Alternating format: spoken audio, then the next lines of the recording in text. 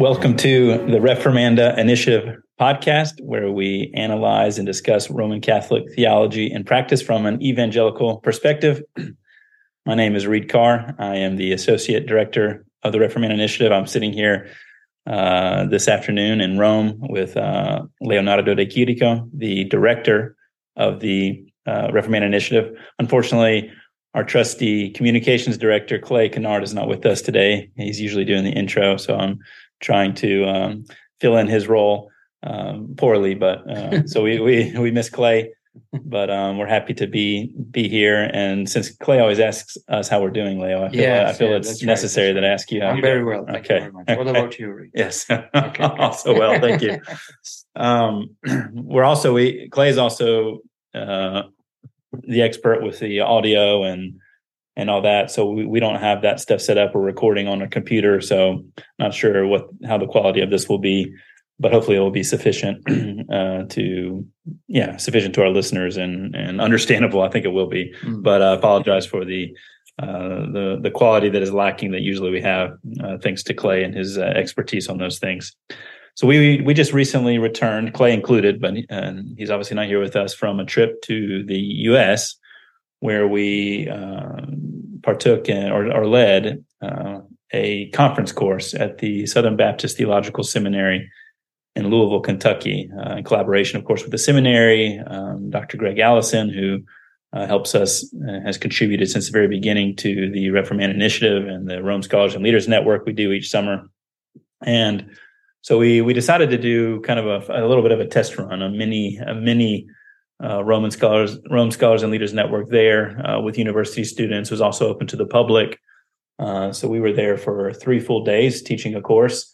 After that, Leonardo and Clay returned to Rome. I remained in the States for a few more days, traveled down to Tennessee to 2 churches, one in Crossville, Tennessee, Cumberland Fellowship Church. We have good friends there, and another in Lebanon, Tennessee, just outside of Nashville, where we have good friends and partners at the Journey Church.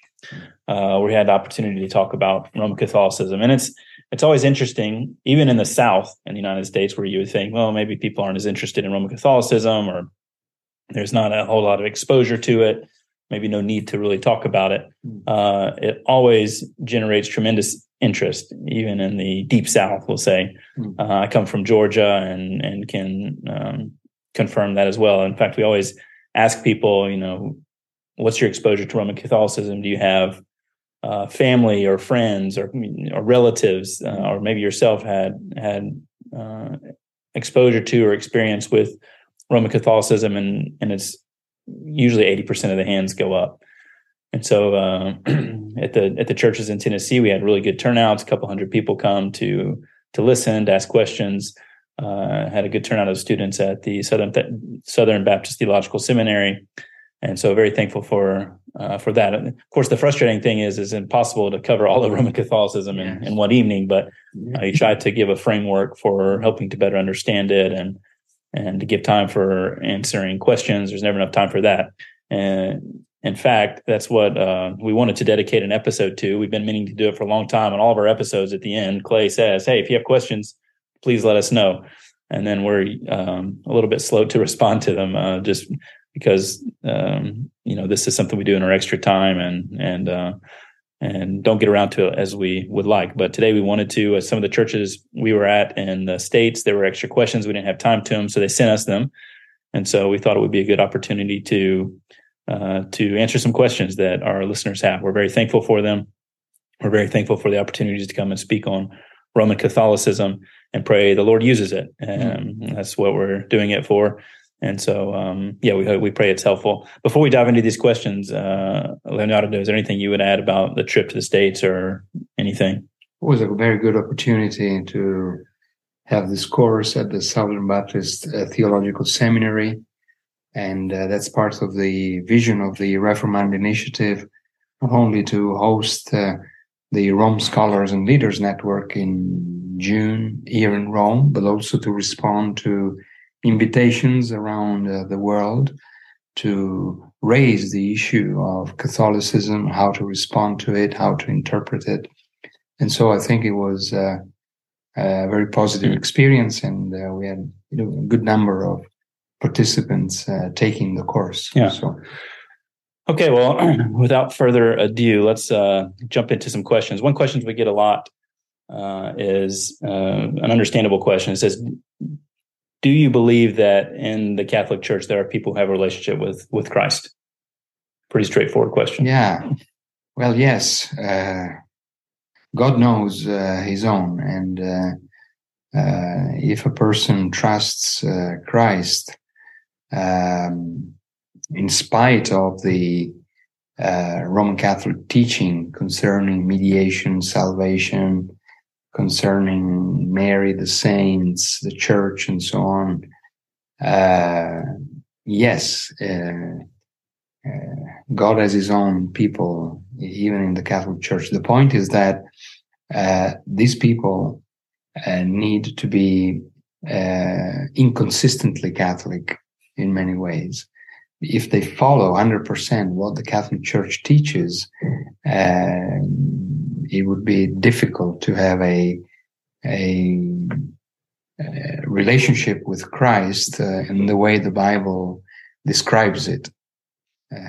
But we know that many people going to the Catholic Church or claiming to be part of the Catholic Church are not 100% consistent, and whether they know it or not. And if, as I said, one trusts Christ alone for her or his salvation, God knows, and He knows who are His own. I think that's why we usually at the beginning of presentations make the distinction that when we're talking about Roman Catholicism, we're not talking about Roman Catholics. It is, like you said, we can only the Lord knows people's hearts and where they are and what they believe, and the condition of their hearts in light of the gospel. But we discuss Roman Catholic theology, what's written, what they teach, yes, what's official, and like you said, is a good way to put it. If you take a literal and consistent approach to believing that and practicing it, then it's different from the biblical gospel, and it's difficult to understand how that could lead to a relationship with Christ as the Bible explains it. But some people are inconsistently Catholic and may very well, most probably do have a relationship with Christ, but would have to be inconsistent in their practice of the Catholic faith. So anyway, I think that's a fair. We happy with that response? Yeah.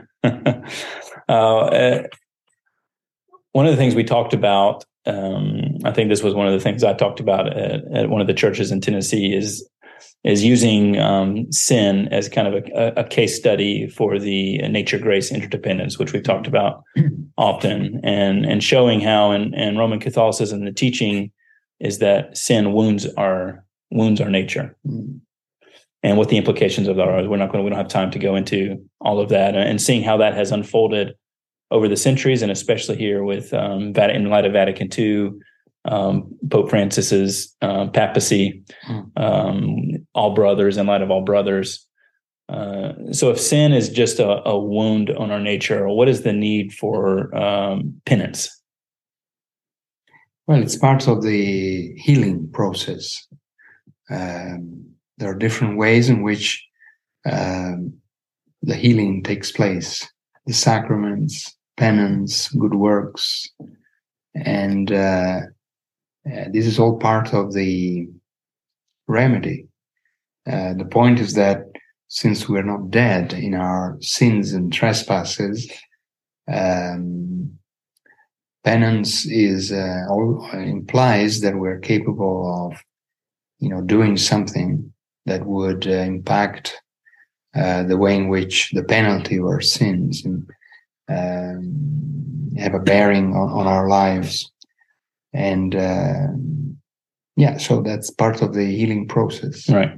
If you think of a sick person that takes a pill, then takes, he eats something that is prescribed by the doctor, they're all part of this recovery plan. Mm-hmm. But the point is that if you're alive, although weak, although not well, you are, of course, complying and you are participating at your own healing process. Whereas if you're dead, what is needed is a regeneration, a turning from death to life. That is not something that a dead person can do on his own. He can only receive it as a passive recipient. And then once quickened, once regenerated, then of course there is the work of sanctification, growth in Christ, and maturity, involving, of course, our regenerated will, our regenerated mind, our regenerated senses, and so on. But it's a world of difference talking about these things as part of the outcome of regeneration or as part of our healing process. Mm. That is the latter is the account that the Catholic Church gives to what it means to be part of this sacramental journey. You are in the healing process. You're sick, and so you take the medicine of grace, whereas the gospel tells us that we're dead, in need of our regeneration from God in Christ by the Spirit.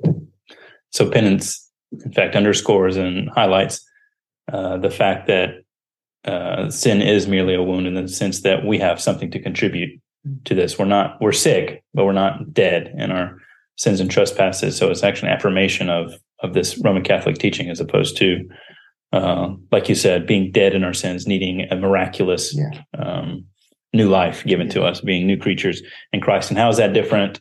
How is the Catholic sacrament of penance different than, for example, in 1 John, when he talks about confess your sins one to another? Well, sure. We're talking about the same words with different meanings. Of course, we have to...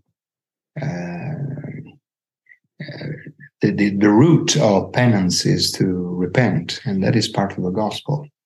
Mark 1, when Jesus began to preach the gospel, he said, "Repent and believe." So that is the way in which also Luther begins his 95 Theses. The whole of the Christian life, says Luther, is about repentance, and he's right, because that is true. Mm-hmm. But it's a framework around it that is different. If penance happens in the context of a wounded heart, then it contributes to its healing. Or if it happens in the context of a dead heart that is regenerated by God Himself, then penance is the first outcome of that regenerating work. Right. And we have to go through repentance ongoingly. And one way of going through repentance is by confessing our sins to one another, as James says, and Jesus himself. And so at the practical level, these two things can appear as overlapping, but the theological understanding and the theological framework around them is very different. Yeah. So to summarize that, it's fair to say in Roman Catholicism, penance is maintaining or trying to, it's an ongoing process to try to maintain a renew a status. Yes. Whereas in according to Scripture, confessing our sins is a product of a regenerated heart. Yeah. We're justified of our sins. We're forgiven of our sins. Therefore, we then live our life in a different way, while we still battle against sin. Sure. until the day Christ returns and we're with Him for eternity, or we die and go to be with Him if we've trusted in Him as Savior.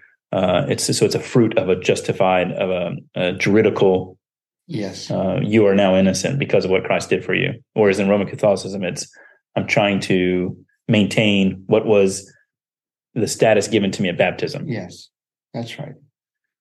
So very different. Yeah, like you said, the structure around it, the theological structure is very, very, very different. Somebody asked if, and just in your opinion, obviously it's an opinion question. We can't see the future, but is there a discussion, or do you foresee the church maybe seeing need of another council before too long? Well, that is what even people in the aftermath of Vatican II began to see as a possible outcome of things that had not been resolved. Mm-hmm. The council left open and becoming increasingly controversial. The councils happen when are convened when the church is thinks that there is a problem, there's an issue, and I think that Vatican II has opened so many issues that now it is increasingly difficult to handle them without taking one or the other direction. And the attempt made at Vatican II was to reopen the Catholicity of the Catholic Church. But in so doing, it has so enlarged the scope of the Catholicity that now what is at stake is the backbone of Roman Catholicism, the backdrop, the structure of the doctrinal structure of Catholicism. And so probably a new council, or maybe more, it would be more feasible to see that, to expect a different pope or different popes coming after this phase of more Catholic popes, popes with a more Roman soul, wanting to re-rally the Catholic Church around her identity markers, rather than continuing this politics of expanding, enlarging, making the Catholic Church so Catholic at the expense of it being Roman. Right. So if that will entail a new council or different popes, that is something that still needs to be seen. But I think that sooner or later, this change of phase will be witnessed to, because if the Catholic Church continues to move into this Catholic direction, it will change its nature. Mm-hmm. And I don't think that Catholic Church is ready to do so or willing to do so. Interesting. There's several questions about the relationship between the Catholic Church, tradition, and Scripture. Right. Trying to wrap their minds around this relationship and thinking about the practical implications of it. How does it work? For example, one person asked if the Pope speaks, when he speaks ex cathedra on official matters of church doctrines, he cannot err. But what if it contradicts Scripture? Which one takes precedence? And just trying this. Well, yeah, that's right. Well, according to Catholic Church, that can never be the case. Right. You know, if he speaks as cathedra, by definition, it doesn't contradict. But because it's Christ speaking to the church. Yes, that's right. It's the same big T tradition. Right. It expresses itself, and ultimately there's never to be found a contradiction. We have the only time when actually the Pope spoke ex cathedra is when he promulgated the dogma of Mary's bodily assumption in 1950. You know, after the dogma of papal infallibility, 1870, the only time that he has ever used the technical definition of what it is for the Pope to speak ex cathedra happened in 1950, when he said he issued or promulgated the dogma of Mary's bodily assumption. So that's the test case. Does Mary's bodily assumption is Mary's bodily assumption taught in Scripture? And the answer is no. And we're not talking about contradicting. We're talking about that it is something that is not in Scripture, and yet it is now a dogma, a defining doctrine, or belonging to the deposit of faith, belonging to something that cannot be changed, because it is considered as being an integral part of what it means for the gospel to be the gospel. So here we're not even in the scenario of looking for contradictions. We're looking for something that is not there. And that is the only time when, after 1870, the dogma, that doctrine or that claim by the Pope was actually used. And I think, that's a clear evidence of the fact that as far as this dogma is concerned, we're totally beyond biblical grounds. Yeah, because totally beyond. The bodily assumption is based on the idea that, or the teaching that she was sinless. The teaching that, or the Mary. Yeah. It's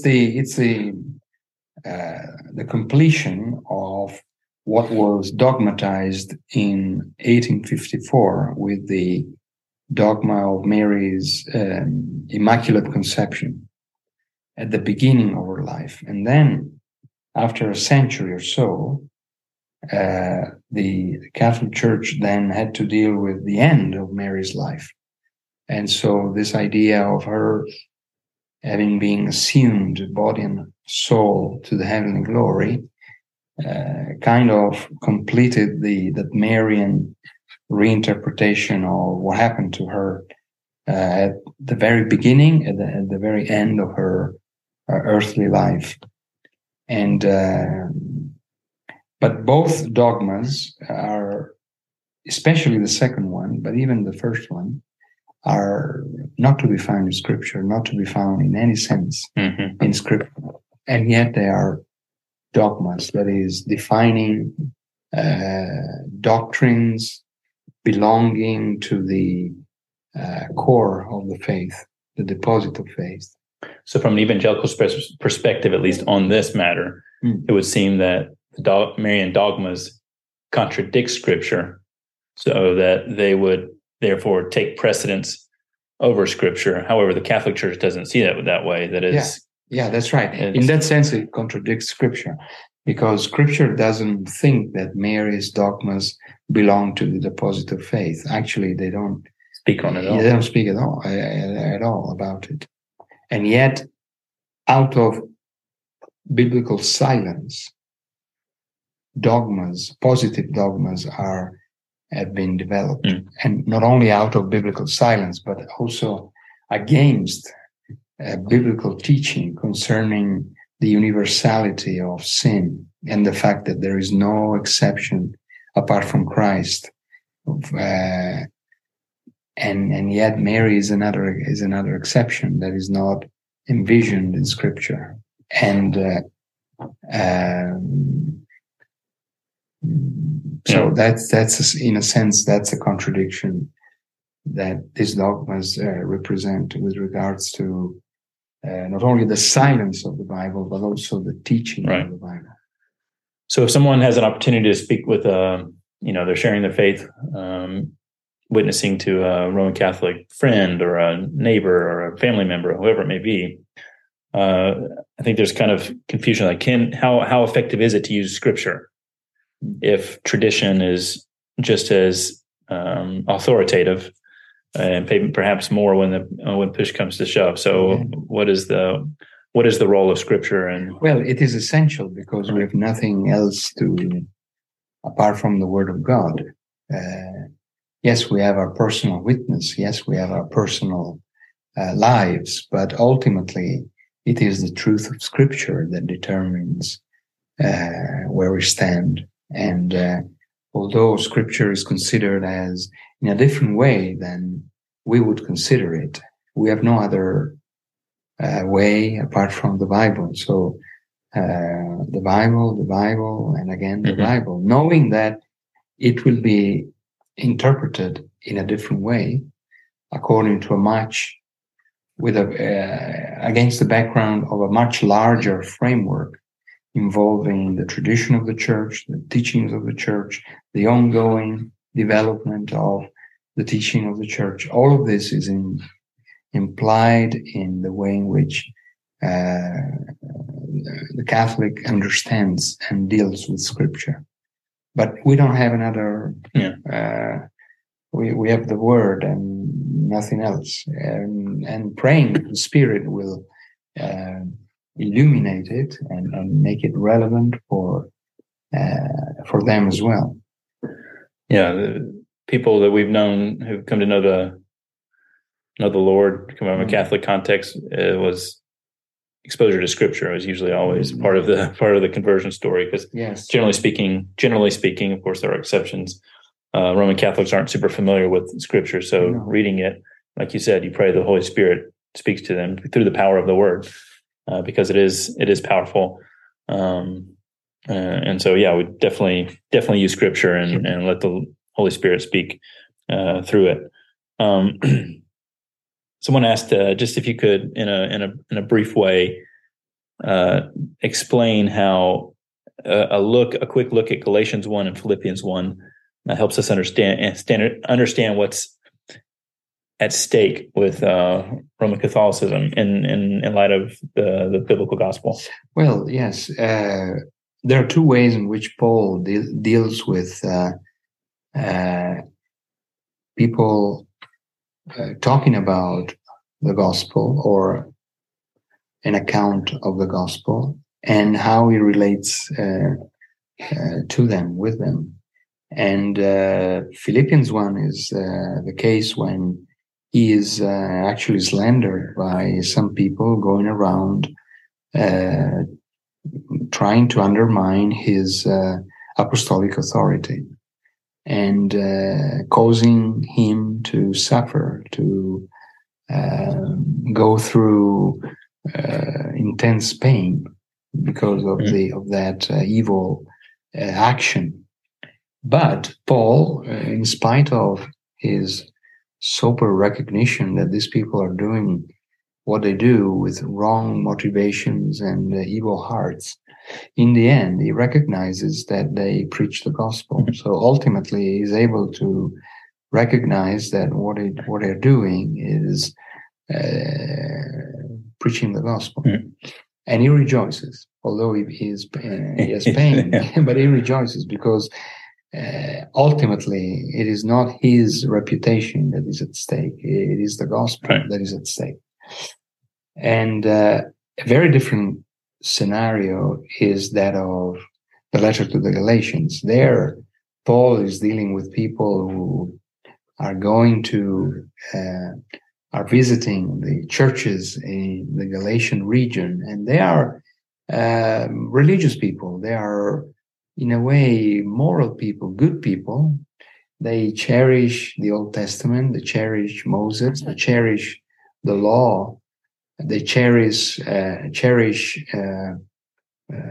religion, but in what they teach, they actually undermine the gospel, because they want to supplement the gospel of Jesus received by faith alone with a kind of combination between faith and works and religious works. For that, for Paul, that is something that undermines the gospel. So there are good people. In Philippians, there are bad people preaching the gospel. In Galatians, there are good people, religiously speaking, preaching a false gospel. And he says, no way, if the gospel is not taught, preached, and witnessed to in the biblical way, it is not gospel at all. Even if an angel comes down and he brings about a different account of the gospel, it is not the gospel.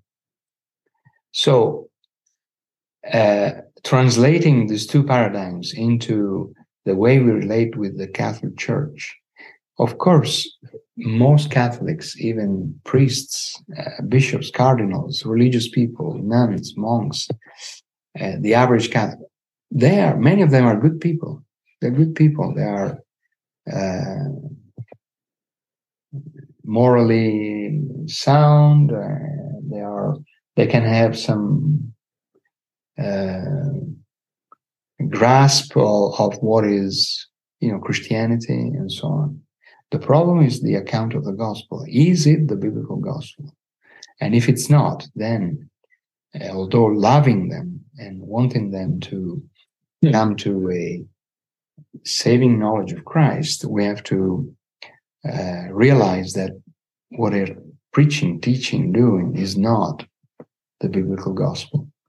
And given the fact that the Roman account of the gospel, Roman Catholic account of the gospel, has been given a dogmatic status, that is something that is already defined and unchangeably so, we have to make, this, we have to realize that this is what is at stake with the Roman account, Roman Catholic account of the gospel. It resembles the gospel. It is preached by religious people, good people in many ways, but it's not the gospel. And therefore, we need to then take account of it and to,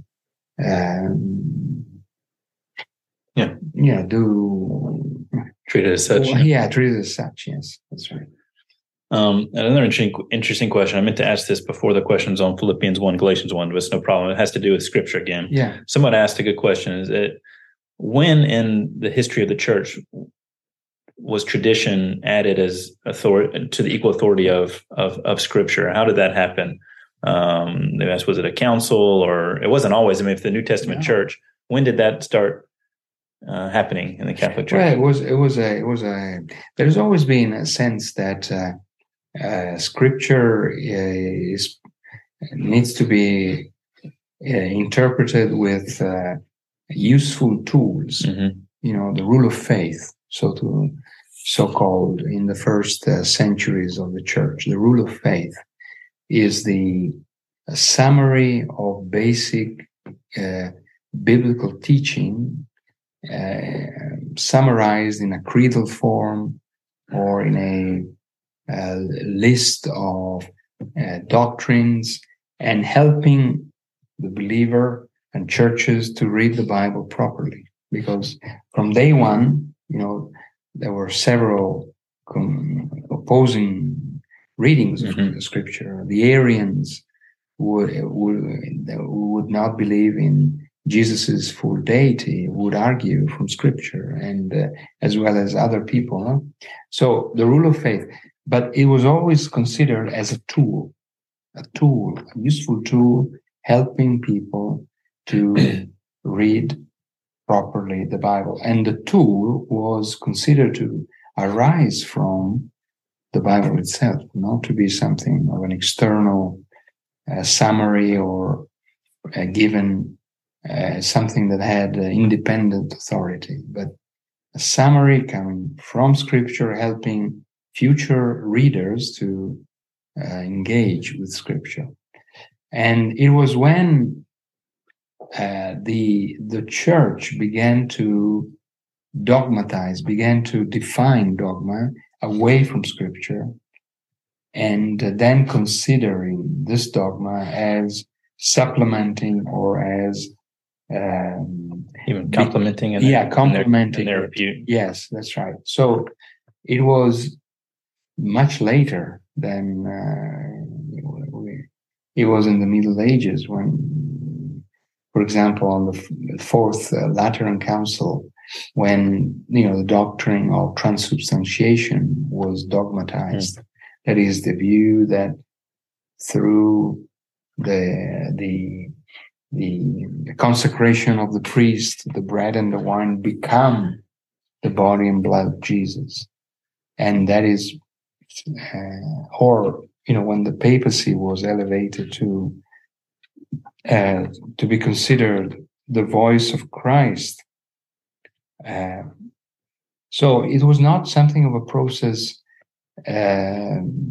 beginning earlier on, but it was more of a late medieval outcome.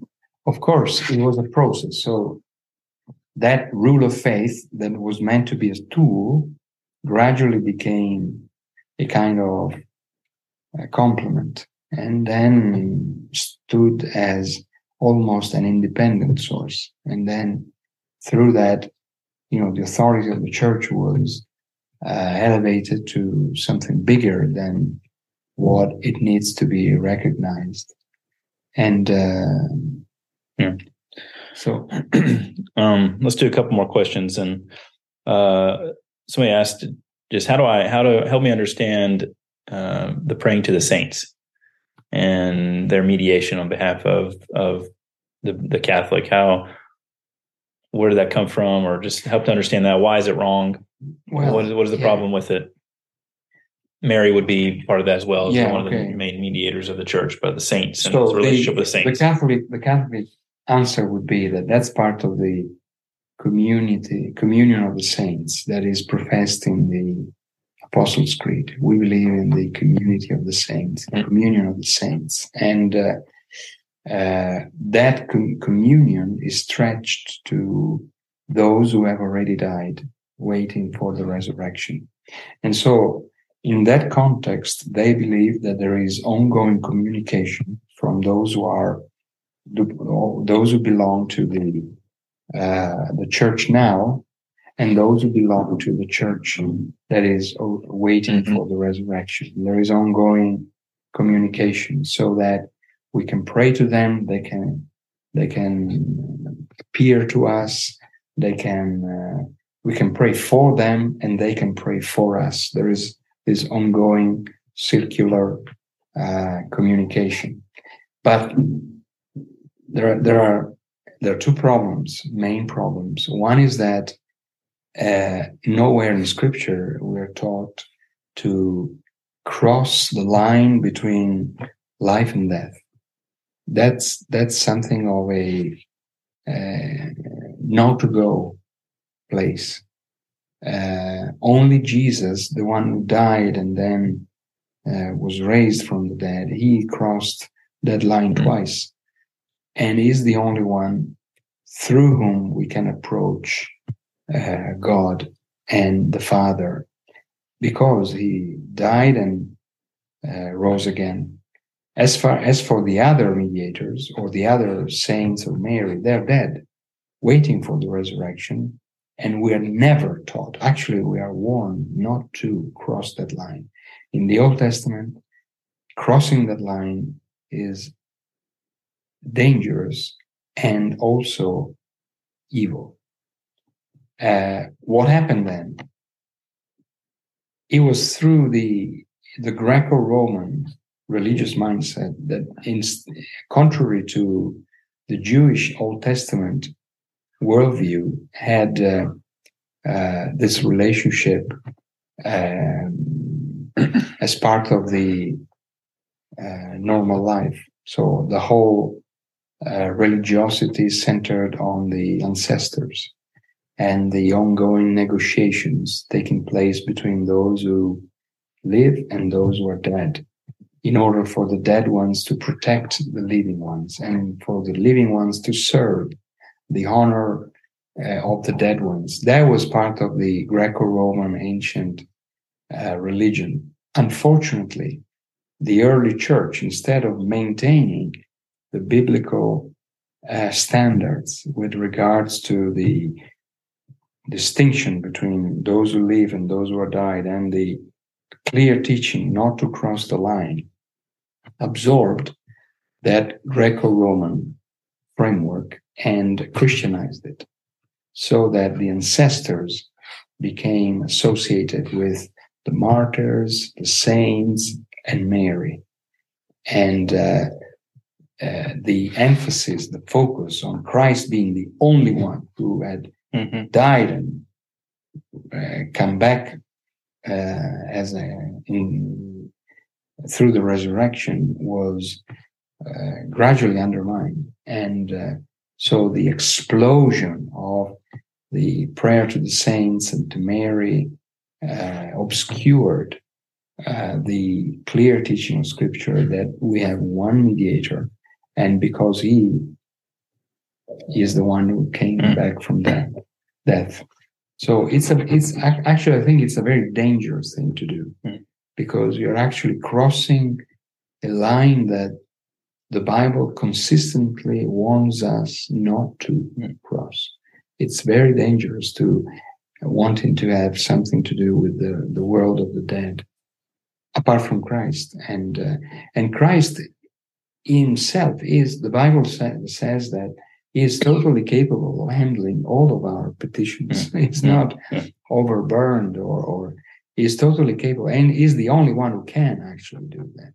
So even the idea that he needs further sub-mediators, that's, undermines the power of Christ, the sufficiency of Christ, the finality of Christ, the mediatorship of Christ. It undermines the whole of the gospel, really. Yeah. Where did the teaching and doctrine of purgatory come from, and why? Well, it's a medieval doctrine, the idea that there is a third space in the afterlife.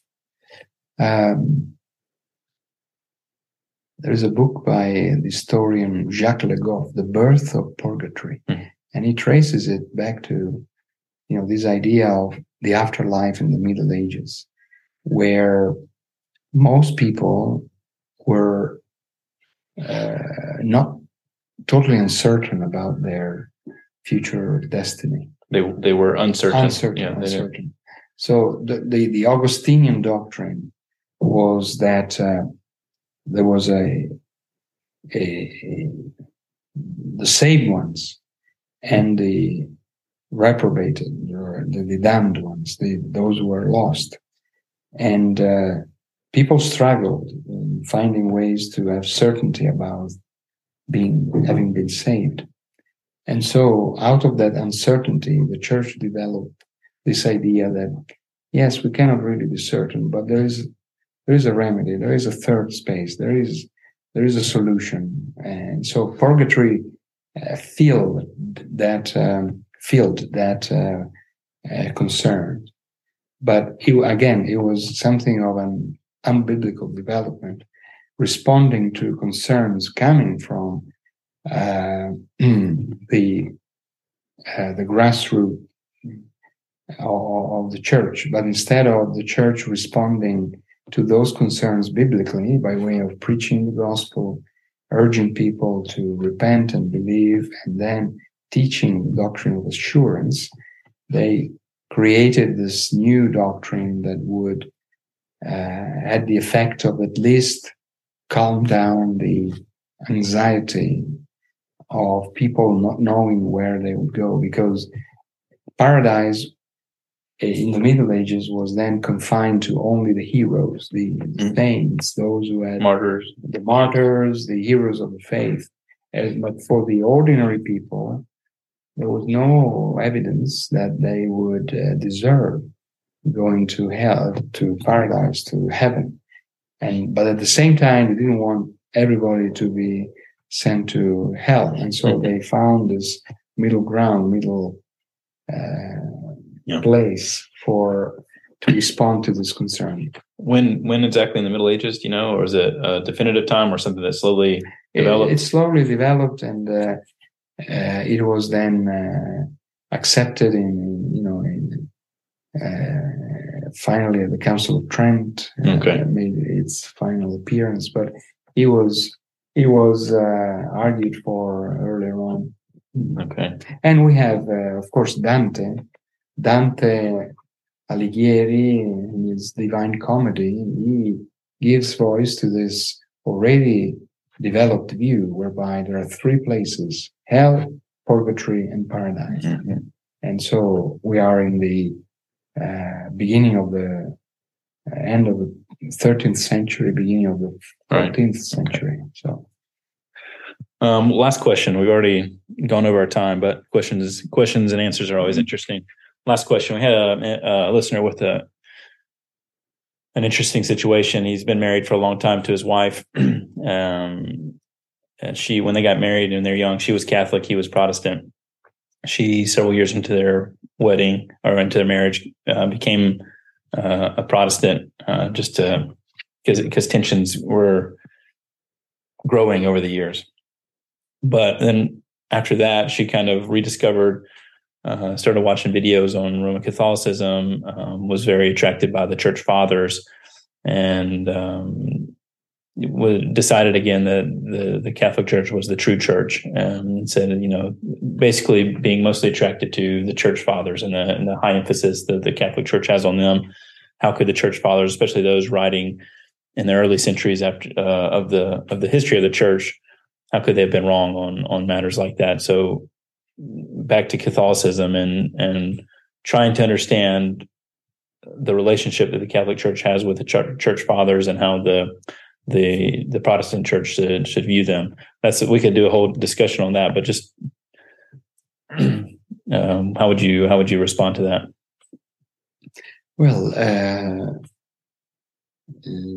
sadly, in most Protestant churches, there is very little teaching on the church fathers and the appropriate way to read them and to interpret them. And sadly, that creates a sort of a vacuum or a void that when people begin to ask questions is then filled with Roman Catholic answers. So I think that we have to question the Roman Catholic account of the church fathers as supporting Roman Catholic dogmas, teachings, practices at all points with consistency. Church fathers are not a unified, coherent, single block of people and teachings. It's a universe made of different fathers writing on different things with different kinds of consistencies. The reformers, the 16th century reformers, they considered themselves to be heirs of the church fathers, but not placing the church fathers as the ultimate authority, but as much as the church fathers had properly understood scripture. So they could see them as interpreters of the Bible, teachers of the Bible, human teachers, so at points being inconsistent, and having the Bible as the supreme authority. That's the way I think that we should read the fathers. So questioning the Roman Catholic account of the fathers as if they were a unified body. They're not. They're very diverse and very. It's a jigsaw. It's a mosaic that is made of different pieces. We have to clearly understand each piece and according to its own terms, not putting them in the same category as that's a Roman Catholic bad exegesis of the fathers, as implying that there's a common consensus or it's a unified voice. It's not. And then to learn from the reformers who had a clear perception that what they were doing was not doing something new, but revitalizing biblical truth as it had been taught on basic foundational things by the church fathers at large, not all of them, and not with the same degree of consistency all the time, but on the whole, they would use that expression, finding themselves on the shoulders of the fathers in order to see even further, but on the shoulders, not reinventing, so to speak, the wheel, but taking advantage of what the fathers had done in properly handling Scripture, and being also free to say that when the fathers had gone wrong, they had gone wrong. So without idolizing them or elevating them to the supreme. So, but there is a whole in evangelical circles, there is a whole big work to be done on that process from the closing of the canon, so to speak, on the revival or reformation of biblical doctrine in the 16th century. We have, a millennium there that needs to be studied carefully and not to be given to the Catholic Church to feel or to interpret it according to its own apologetic account, but doing the homework and realizing that is what even the reformers did in their own time. Certainly, the proximity of some of the early church fathers to the New Testament church means nothing really. I mean, we see right away that there were troubles in the church. Different tendencies rising and different trends. And so if we read the New Testament itself, if you read the 7 letters of the book of Revelation, they're all churches that had been founded few years before, and yet they were already very straight. Right. Well, Galatians 1, you mentioned Galatians 1. Corinth, teaching, all kinds of problems arising from day one. So that argument is poor if it's not accompanied with a strong emphasis on the written word. The way in which Peter argues in 1 Peter says, we saw the Lord, we touched him, but we have a surer foundation, the written word. That's what Peter would have done, rather than just claiming proximity, historical proximity to the facts or to the people who had seen the Lord Jesus and the eyewitnesses. I think there's a common tendency when thinking about one of the 5 solas, Scripture alone, interpreted to mean that nothing else is really of value. That's not what that means. And you already talked about the reformers were on the shoulders of giants, as they said, the shoulders of the church fathers. A lot of what they contributed to church history, helping to understand, was very valuable. Some of the other stuff not so valuable. But the point is that all of that has to be that you make that decision through the lens of Scripture. So Scripture, it has to be pressed through the filter of Scripture to see if it's trustworthy or not. And some of it is very helpful. Some of it's not so helpful. But Scripture alone means that Scripture is the top authority alone. The church fathers are not on that same level. They contributed a lot of great things to the church, and we still benefit from them today. But they're not on the same authoritative level as Scripture. No. Anything else to add? No. Yeah, we went, 53 minutes. That's a long one, but I think people will find it interesting, because anytime you get your questions answered, it's always helpful. So Clay usually says something about our Twitter handle and all that stuff. You can go back to one of our other episodes to catch that. But hopefully this has been helpful. We're a little too slow to respond to questions. We apologize for that, but keep sending us your questions if you have them, especially if you found this helpful, and we'll do our best to get to them. But until next time, which will not be too long, we'll be back in here recording another episode. Have a little bit more time these days. God bless until next time.